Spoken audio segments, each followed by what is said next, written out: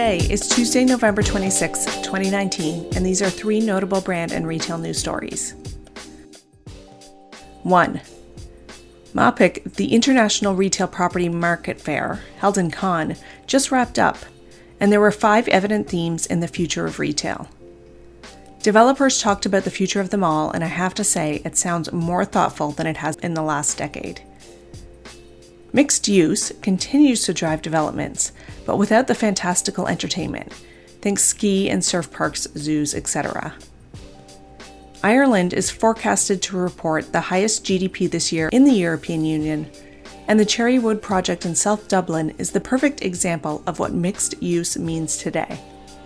The development will be 35 minutes away by rail from Dublin city centre and will be home to 100 retail units, a small cinema, a rooftop bar, medical centre, and a public library and gym. This kind of design is looking to work within and service existing surrounding offices and homes.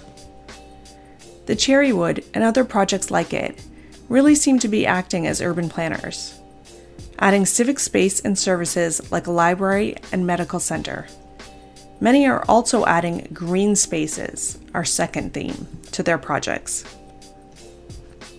The City Quarters projects from UK company Hammerson has identified 100 acres of land adjacent to its existing malls, which are planned to be redeveloped into green, civic, and leisure space with healthcare facilities.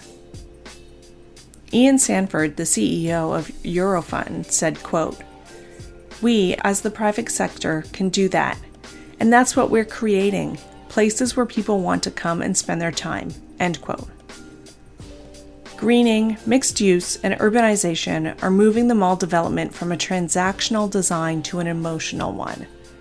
Green spaces provide people with a place to breathe, and civic mixed-use features like libraries and gyms move towards community building.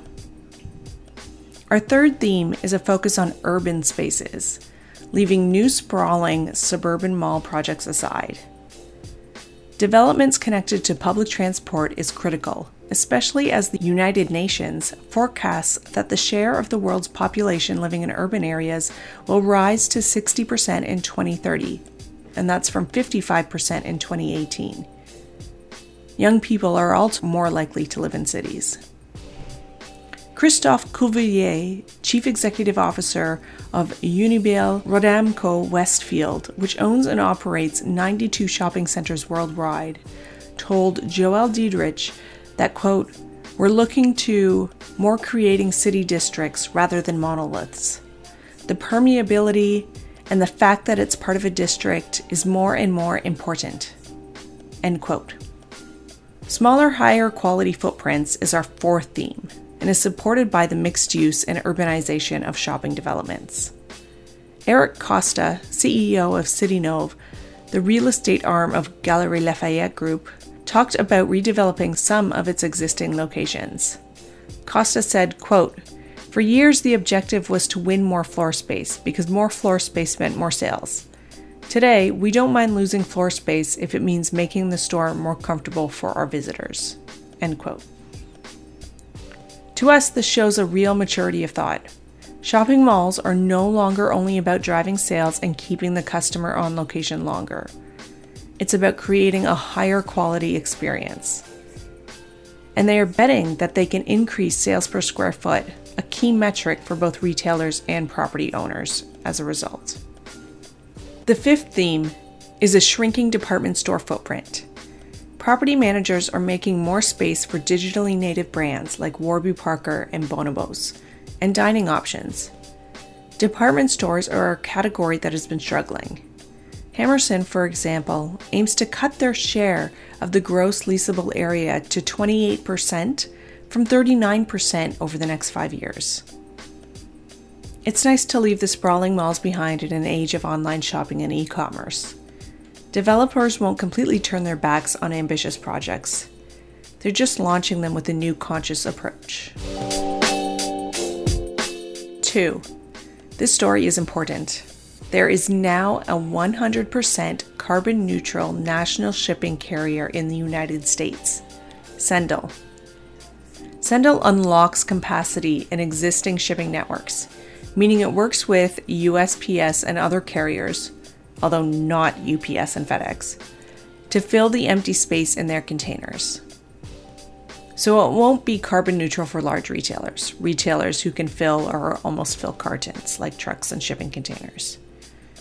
In the US, eBay and Shopify now integrate the Sendle platform. Developed and tested in Australia, the US is the company's second market. Compostable packaging coming soon. 3. Let's talk about that Tiffany deal, but not too much. I'm sure you've read enough. LVMH, or Louis Vuitton Moet Hennessy, purchased the jewelry brand for $16.2 billion. So what is LVMH getting for their money? First, they're acquiring an iconic American company. LVMH's current brand roster is heavily rooted in Europe. The deal brings a sizable American company under its umbrella. New York-based Tiffany was founded in 1837 by Charles Louis Tiffany, an entrepreneur who was acutely aware of the power of branding. Early on, he started packaging his wares in the now famous Robin Blue boxes, realizing the energy in the big reveal of such a precious gift. And that leads us to the second element LVMH gets in this deal: strong branding, specifically an eggshell blue. The company also has the Blue Book catalog and its own setting for the modern engagement ring, the Tiffany setting. Truman Capote's Breakfast at Tiffany's also immortalized the brand, especially with the film starring Audrey Hepburn. And Tiffany's isn't just an American brand, it's an American brand with global appeal. Tiffany will bring 321 stores that it operates directly, only 93 of which are located in the US. LVMH is not just looking to buy some competition for other global luxury brands.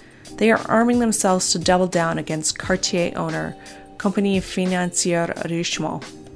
Tiffany & Bulgari, which the company brought in 2011, will allow LVMH more significant presence and market share of the luxury jewelry market. Tiffany also brings to LVMH sustainable access to the source: diamonds. Tiffany has been investing in bringing its supply chain for diamonds and other materials in-house for 20 years.